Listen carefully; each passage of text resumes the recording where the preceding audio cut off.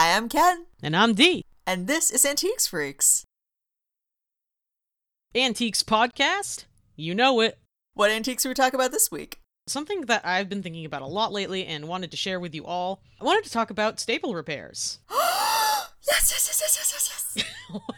I'm really excited that you're excited. I'm so excited for staple repairs. They look so cool. They are extremely cool. Oh my god, please tell us all about staple repairs. So, you might be wondering, what am staple repair? Dee, what am staple repair? They're also referred to as rivet repairs because of the way that they sometimes appear from the front of the piece. In a time long before widely available and useful effective adhesives, and in a time where that also meant that being able to own pottery or stoneware or china or porcelain, whether decorative or utilitarian, was very important and not easily replaced. You had to fix things, right? You did. And staple repairs were, for an extremely long time, the answer to that. Staple repairs are actually dated back to ancient Greece in some areas. Whoa, what? Yeah. You'll see a lot of people reach back to the 1600s and say that that was kind of when it flourished, but this has been a method of repair for a very long time, possibly even longer in China. You'll see a lot of people reach around to the 1600s. You see every day. Have you given the 1600s a reach around? Reconsider. So yeah, that is a little bit of like European lens, however, because another thing that we're going to introduce to you here and talk a little bit about more lately is that people thought the art of staple repair was extinct. Wait, are you telling me it's not? It is not. Oh, hell yes. Hell yes, hell yes, hell yes. Staple repair resurrection. I think it's coming in and we should all be excited. But first, I didn't actually explain what a staple repair was, so let me try to explain. A staple repair could be used for either a piece that was broken apart, so something very commonly what you'll see with these actually is plates that were obviously broken straight down and like broken in half, basically. Broken in half. Mankind threw it off of the top buckle and through the announcer's table. Has mankind ever successfully thrown anyone? I just realized that I got that backwards because it was Undertaker throwing Mankind.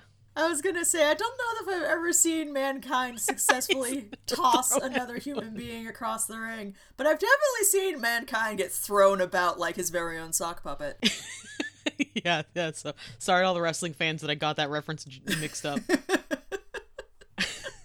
But yeah, you see a lot of like what I'm going to call functional breaks, which is just the kind of damage you expect when you're moving plates around or using them in a day-to-day life. Dropping them, even. Dropping them. Some might say, dropping plates. But it could also be used to reinforce really bad-looking cracks that would quickly become breakages if not dealt with, although that is less common.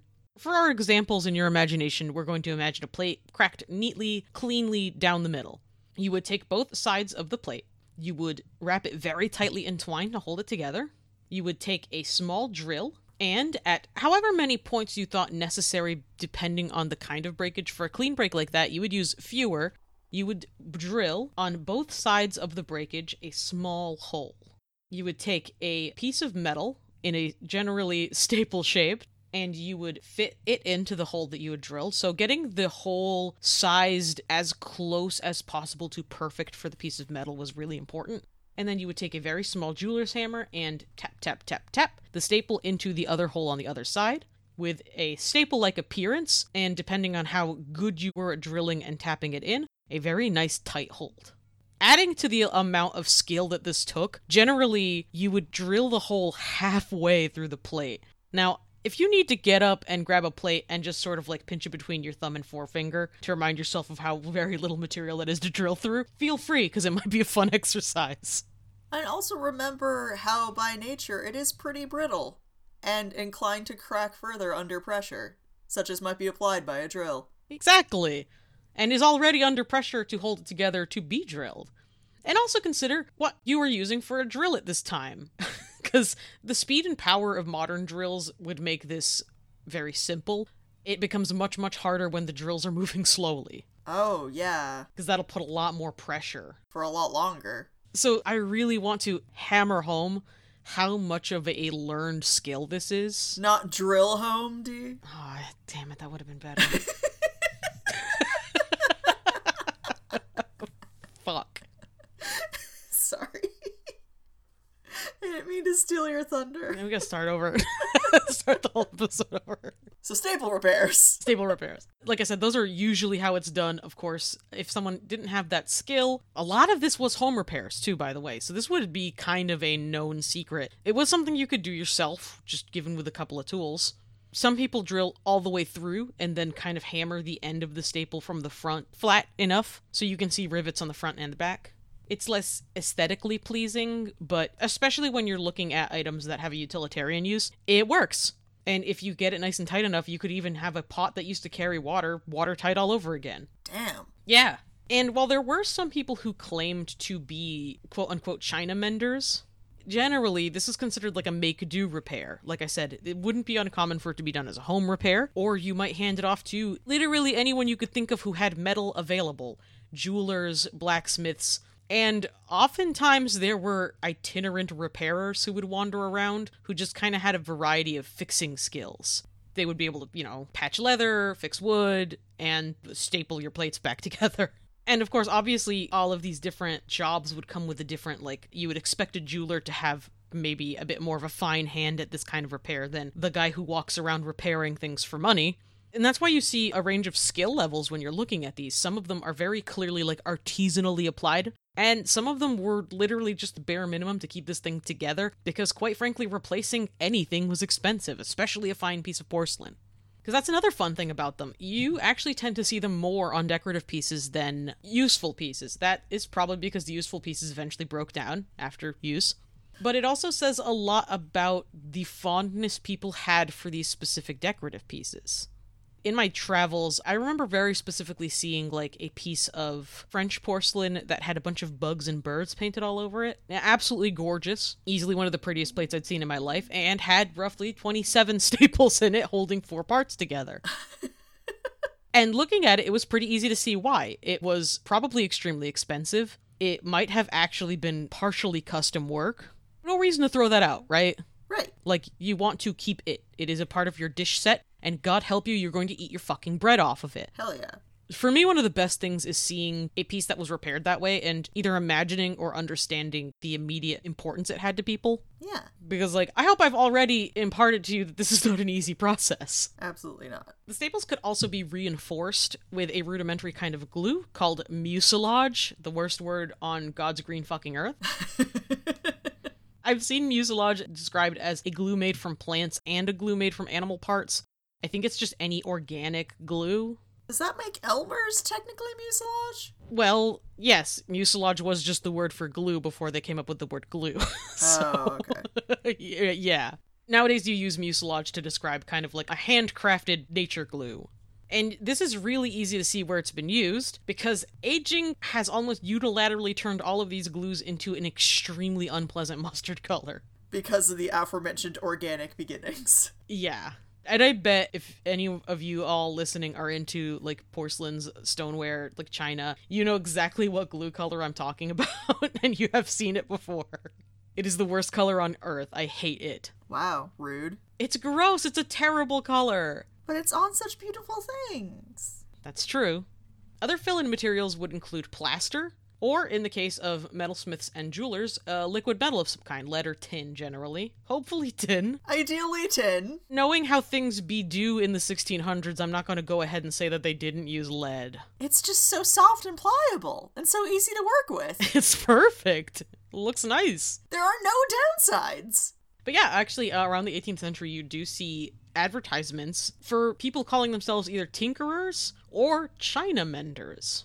They tended to have very specialized tools, which would be a drill, usually either a dentist's or a jeweler's drill, which the former fills me with horror. Diamond sparks to tip the drill. This actually seems to be very important in terms of doing a staple repair. The use of diamond on drills is not new by any means, and diamonds being what they are, make it easier and more smooth to drill holes in things with limited pressure, which would cause further cracking and damage. Metal files, for oftentimes if the staple was sticking out, you could file it down to so that it was more or less flush with the china. A pair of pliers for bending one half of the staple into the rest of the hole. A hammer, usually a tinkerer's hammer, jeweler's hammer, that kind of thing. Wire, that's generally what the staples were made out of, was varying grades of wire. Oh. Perhaps this is my stupid millennial brain talking, but it never occurred to me to think about how staples were manufactured before they came in, like, sleeves of glued together things you slot into a stapler. Honestly, I hadn't thought of it until I developed a fascination with this exact kind of repair. So you're learning it the exact same way I did. Like, whoa! Hey, guys. Yeah. As an extremely online millennial, one of my questions when I found out about this was, where did they get staples? The reason that staples are shaped that way is because that's a very good way to hold things. The more you know. And that does explain why, when you look at staple repairs, there's such a huge variation in what they look like. Some of them are really thick and look more like sheets of metal than a wire. And sometimes with really robust pieces, or really robust breakage for that matter, you'll actually see 3 in a row, just kind of like making their own like reinforced staple. And as previously mentioned, their kit might include solder, plaster, and cement. These kits actually do exist on the market very, very rarely. Oh my god, really? Yeah. Oh, that sounds so fun! There was like a fun story about an antiques dealer who had found a kit like that, who couldn't figure out what on earth it was for, who had kind of thought it might have been an old dentist's kit, except that it didn't really have enough in it, who also later found printed in an article in Pottery Gazette of 1908, an article on how to rivet glass, china, and earthenware, where they showed the tools that were very close to identical to the one he had found. The concept of invisible porcelain repair, which is probably what most people think about when they consider wanting porcelain repaired, wouldn't be introduced until the mid-1800s. And even then, the adhesives were still not great. It required near perfect breakage to work. If it didn't fit together like a puzzle piece, it was not happening. And required an extremely skilled hand to not only put the pieces together, but also to paint and mask the repair markings. Because what people don't talk about is that invisible porcelain repair always, generally, involves painting to cover up the repair markings. I had no idea. Yeah, it's easy to not know that. Because it's invisible? Because it's invisible. It's a captivating process. It's a very, very long process. One of the really, really cool things that I have found out about staple repair, and repairing, like, pottery in general, is that it takes at least 5 skills at once to do it well. You have to be mechanically inclined, porcelain inclined, good at painting, excellent at color matching, decent with tools, have an eye for detail, steady hands. Like, there's a lot that goes into it. And as you might imagine, doing that kind of invisible repair, even when it was available in the 1800s, was not popular. You needed to be extremely rich and very lucky for that to work out in your favor. So no one's 100% sure when it tapered off exactly. The 1920s are usually cited because you start seeing industrial glues and solvents coming around. Simultaneously, you kind of stop seeing people riveting and stapling glass and china and earthenware, which, by the way, you can do this to clear glass, and I have seen it, and it's as cool as you think. Holy shit, really? Yeah. Oh my god. It was almost always, like, paired with glue, because glass is a bit of a different beast than porcelain and doesn't always fit together quite as cleanly. I've also never seen a repairer, a person who does glass repairs, take out the staples when fixing a staple repaired piece of glass. I watched a whole, like, video on someone who was repairing, because it was ugly because it was covered in mucilage. So the whole thing was this awful, awful yellow color. What they did is they pried out the staples, they fixed it, sanded it down, applied, good solvent to keep it together, and then put the staples right back in. Because at the end of the day, it's still the best way to do it. And it also looks extremely cool. And that's the thing, right? So, as I had mentioned before, a lot of people considered the art of staple repairs more or less dead. After people stopped needing to do it, like a lot of things, people stopped knowing how. But the good news is, it's not dead. It is just extremely underappreciated and difficult to document. In rural China, it is still the go-to method for repairing things. Oh. For any communities that cannot afford, or if it is just difficult logistically to get replacements for things, there are still itinerant repairmen who use the exact same methods. Some of them still use the bow drills. That's so cool. If you don't know what a bow drill is, you have a drill. It's like how you start a fire in the Boy Scouts. Thank you. I was really hoping you'd be able to help me describe it. Where you wrap the bowstring around a piece of wood and just move the bow back and forth to rotate the stick. Yeah. But, like, instead of a stick to start a fire, it's a drill. It's a very nice sharp drill that they very skillfully manipulate to repair pieces. Extremely cool. The ability to discover this was, like, pretty revolutionary for the 3 people who are invested in staple repair. For us, it was very exciting. It was super exciting. For us personally, very exciting. Speaking of people who were excited by this, I got to give a lot of credit to Andrew Bozeman. He is generally considered the king of documenting antique repair. He has a blog called Past Imperfect, The Art of Inventive Repair. And he is pretty much how we know that this still exists. Good on ya. He went through a lot of research and eventually found his way to documentaries that were filmed in areas of China that had these things sort of happening in the background, and eventually used academic articles to bolster his understanding of what they were doing and how it worked. Which is why a lot of people do assume that this might have been happening in China for as long as there have been potteries to fix. I mean, probably. So there are small communities of people who have taken up the flag of staple repair themselves, spurred on largely by Andrew Bozeman, because his blog, by the way, is an absolute delight of his acquisitions and his insights into how they were repaired and why. He actually gets really into how breakages might have occurred. Oh. Yeah, not for any, like, practical reason, but just because he finds that enchanting to think about. Yeah. And another really cool thing that I found out, because I don't know a lot of repairmen in... I know, actually, probably more than the average human being. I mean, when it comes to antiques and the antiques connections you have in the industry, I think it is fair to say you do know more of these people than the average non-antiques person, yes. True. You certainly know more upholsterers than anyone I know, and more sewing machine repair people than anyone I know. Someone asked me for upholstery recommendations and I got so excited. But usually the people that I know just kind of work with what I'm going to call modern breakages, which is, you know, their kid dropped it and they need it fixed.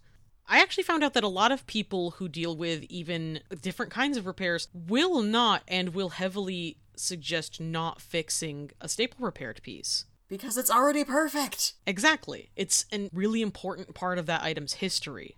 And largely thanks to the work of people like Lakeside Pottery and Andrew Bozeman, there is a growing collector's market for staple repaired items. I was gonna say, like, I feel like if you're looking just at the market value of a piece, if, like, that, sadly, is your understanding of something's value, the staple repair stuff goes for more just because it's, like, such a cool-looking repair technique that almost no one sees these days. Yeah, exactly.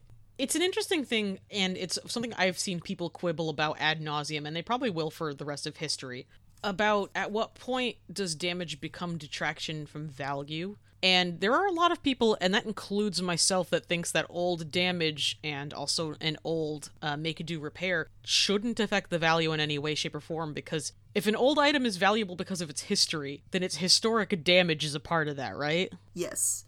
It's not that it shouldn't affect the value whatsoever, it's that it shouldn't affect the value negatively. Yes. Do you think it should affect the value positively? Do you think staple repairs should be more expensive? Yeah, because it's really fucking cool.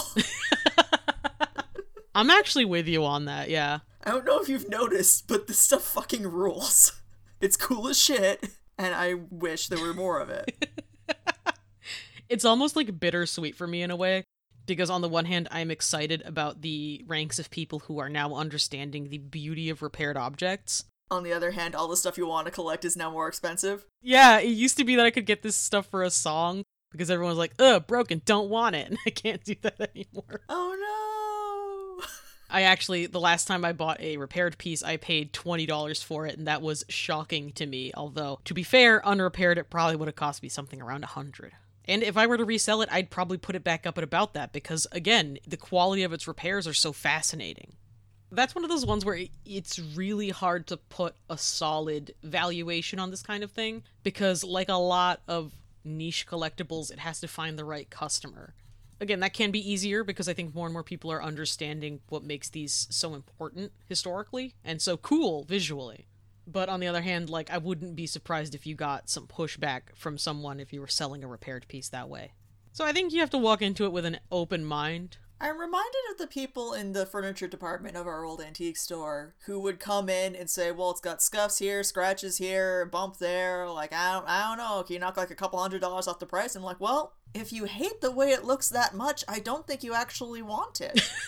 So let's go find you a better repaired piece that you can pay full price for. Yeah, I don't know what it is with those people. Okay, does that work on people who are better at customer service than I am? Not necessarily. Because, like, is that a pro strat that I'm just unaware of? It's very case to case. I always kind of go back to how new is this damage. If it got damaged on the way in, like fell off a truck and broke a spindle, I would consider them correct and lower the price.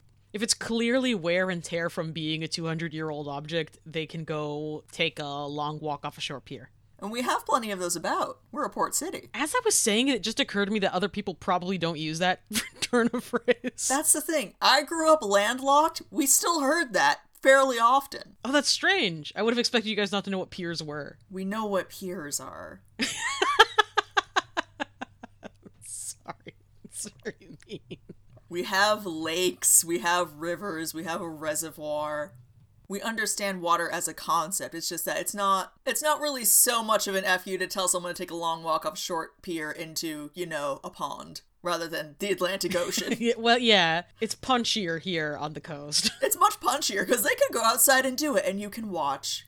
The antiques shop is conveniently situated, so I can go watch them take that long walk off a short pier. Nice. Can you imagine I wasn't good at customer service? I cannot even begin to imagine. Okay, if I may continue my tangent. Feel free. Part of the art of haggling is being able to do like a cold reading of the person you're haggling with, yeah? Oh yeah, 100%. And if someone was so, invested in the art of haggling that they were trying to point out all the damage on this antique piece to me, would they not also be able to cold read me as the kind of person who doesn't care? I don't feel like I hide it very well. No. Most people who think they're good hagglers are not, and fail to recognize a salesperson as someone other than desperate to make a sale. Especially in an industry where we do all tend to be a little too extremely emotional about the things that we are safeguarding and selling to you. They don't really account for that, and they don't consider it until someone like Donald would have snapped at them, for example. Because a lot of people's idea of haggling comes from, let's just say it, car lots. Oh, where you can get away with that kind of nonsense, because everyone knows that it's worthless, except for its utility. Yeah, exactly. And other, salespeople where it's very much the case where you have all the power in this exchange and they do not. Not necessarily the case in antiques. You at no point know how unhinged someone is regarding their emotional investment into a piece, and or if they are independently wealthy and doing this out of love, at which point they do not need your sale. Which is a lot of them, frankly. Which is really quite a lot of antiques dealers. They're either independently wealthy and doing this for fun and or as a convenient tax write-off, or they're like us and they frankly don't give a fuck. Exactly. They're like you and me and the other antiques freaks who are like, you know what? Go ahead. Go ahead and walk away. It will change nothing about my day. It will actually improve matters for me significantly if you just turn around and leave. I will be much happier knowing you do not own this piece. Good day. Yeah. This tangent's a really good reminder that if you want to be a good haggler in antiques, you're only going to get anywhere with that kind of attitude if you know what you're talking about regarding the antiques. And even if you do know what you're talking about regarding the antiques, you might be up against someone who doesn't know and doesn't care. That's also true. And I think that's a good attitude to have at any point in your life. Knowing when to back off when it's pretty clear that the other person does not give a shit how you feel about this. I don't get commission, buddy. You can go walk. I was really interested in the rise of staple repair as a popular topic, hot topic if you will, and a desirable collectible, given that it's obviously not the only kind of make-do repair, and quite frankly, there are as many repairs to broken ceramics as can be conceived of. One thing that comes to mind is kintsugi, which might someday actually just get its own dedicated recording. Hell yeah. Kintsugi, or kintsukuroi, if you are not familiar with it, is a Japanese art of repairing items with gold lacquer. And it looks dope as hell. It looks incredible. It is an interesting reminder of the history of a piece and a dedication of the love of the piece that kept it in circulation even after breakage. Especially with kintsugi, sometimes extreme breakage. But the thing about kintsugi is that it's obviously a very intentional method of repair because gold is expensive. And traditional kintsugi involves actual gold. So obviously, if you were going to be undertaking repair of something with gold, you were doing it with the intent of beautifying the piece. It's its own art form on purpose, as opposed to staple repair, which is an art form through necessity. And it's kind of the same with other, what I call extremely whimsical repairs. A lot of what you see with what would have been expensive, status symbol teapots, if their spouts or lids break, you will have them actually fixed with silver. You'll get a silversmith to replace the spout with like solid silver drilled in. Oh, that rules. Yeah, it looks incredible. And I'm guessing those have always been appreciated just because they're done with fine materials. Because obviously, if you slapped sterling silver onto a beautiful teapot, you are going to be twice as excited about having it, right? Obvi. But I'm glad that the humble staple repair is getting its day. I hope that by talking about this, I can help you understand what makes a staple repair amazing. Cool as heck. Andrew Baseman actually has a quote I wanted to share with you because I found it extremely charming and summed up my feelings on the matter. Until recently, dealers would discard broken or repaired pieces, never degrading the rest of their merchandise with anything less than perfect. I felt like I was giving these deserving survivors a new lease on life by taking them home and appreciating them for their unique beauty. I like to think that the original owner, some of them hundreds of years ago, repaired their cherished damaged goods and continued to use and display them, warts and all. Yeah. And that is exactly how I feel. One of my favorite pieces in his collection was a tureen that is made of like mismatched staple repaired parts. So it's like 3 separate pieces from different sets. Oh, that's so cool. They were obviously culled from other sets, like as the broken pieces to not go with the perfect ones. Yeah. And they work together, they fit, and they look amazing. I love it. And every single piece of them is staple repaired. I have given thought to attempting a staple repair myself, to be honest. I mean, it sounds like it would be a lot of fun to try. The entry level of materials is pretty low. Like, you need wire and a drill, like... And some broken pottery. There's plenty of that about, turns out. Yeah. At the risk of being crass, I think it would be really funny for you to, like, do a staple repair of, like, a broken Starbucks mug. Okay, alright. Or, like, a Dunkin' Donuts, or, like, if Honeydew makes mugs. Oh my god, I'm gonna get, like, a World's Best Boss mug. Yes, one of those! From, like, Savers that has, like, a big crack in it. If we could just miss the point as far as possible, I feel like it will be really funny. Alright, I'm gonna have a whole series where, yeah, I repair a Starbucks mug with, like, actual gold. No. The point of this is to start off the staple repair with something cheap. Oh, that's gonna be... I'm gonna work my way up to that. I'm gonna staple repair a lot of dumb garbage. Oh, okay, so that's gonna be like the crown jewel of the collection in the gallery opening. Yeah, it's gonna be a real, like... Actually, you know what? It's gonna be a busted porcelain clown. Yes! That's how my life has been going. It's becoming increasingly infiltrated by clowns. More on those in a bit. One really fun fact, although this is really hard to come by and is only slowly gaining in traction in terms of like information you can get about staple repairs, is that eventually you can get a feel for the size, weight, and like appearance of the staples, helping you figure out where it came from. This is big surprise, courtesy Andrew Baseman, found that 3/4 large metal staples, 3/4 inch metal staples, were most commonly used in France and Italy. Oh. And he determined this by looking through pieces of French faience and Italian faience and noticing that they all had 3/4 inch metal staples of a similar width. So there's a lot we can learn about this. And I don't know, I think we could all be citizen scientists about this and kind of do our own research based on what we have. Yeah. And send it to Andrew Baseman because he seems excited to talk about this kind of thing all the time. I know I am. You have to go to Past Imperfect. It is the best blog of all time. Hell yes. So that's that on staple repair. Now pardon me while I take a hammer to this #1 cousin mug. Do you really have one of those? I don't, but I might have to find one at a local thrift store. So this project would be a great excuse to buy all of the mugs I restrain myself from buying at the thrift store. There it is. This is it. This is the excuse you need. I actually found out that staple repairs are the only way to fix certain things.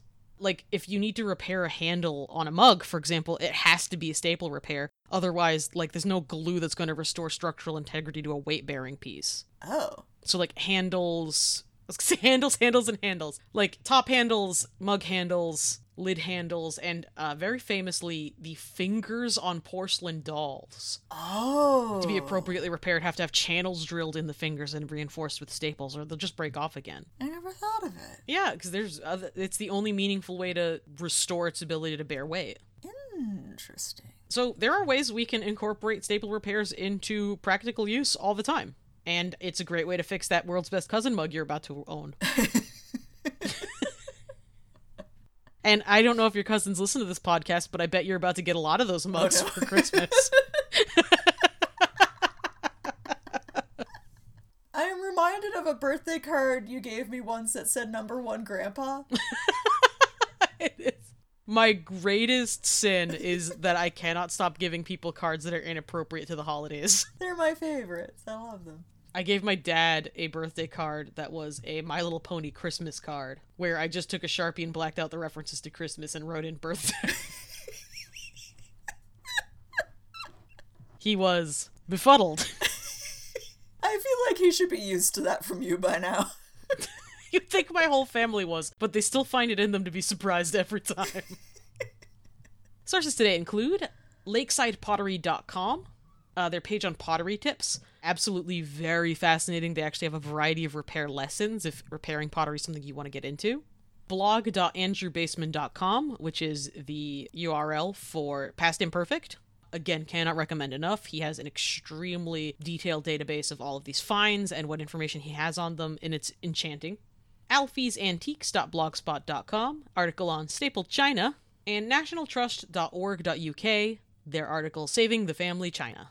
If you would like to suggest an episode topic or just say hello, you can email us directly, antiquesfreakspodcast@gmail.com, or join our Facebook group, Antiques Freaks Friends, or tag us on Tumblr, antiquesfreaks.tumblr.com.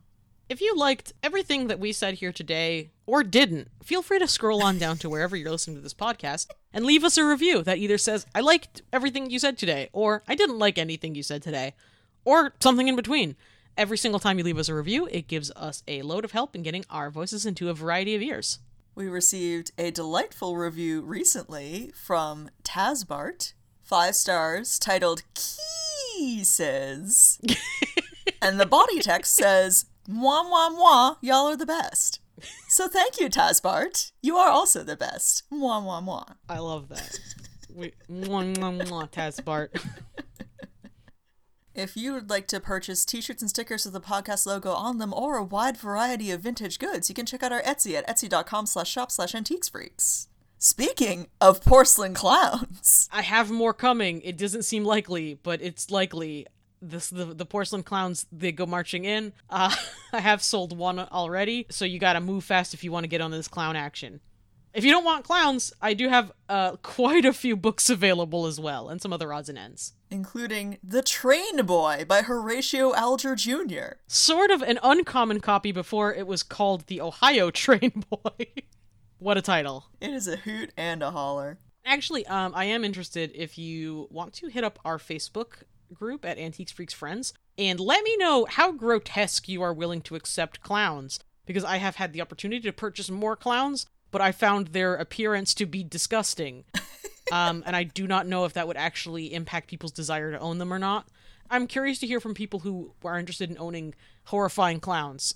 Maybe picture examples of how ugly is too ugly for a clown. If you would like to listen to deleted scenes or our special bonus episode presentation of the Penny Dreadful Varney the Vampire, you can check out our Patreon at patreon.com/antiquesfreaks. Special shout out to our current patrons for paying our hosting fees and filling our hearts with love. So much love. And thank you in particular for listening. That's right, you. Au revoir. Goodbye.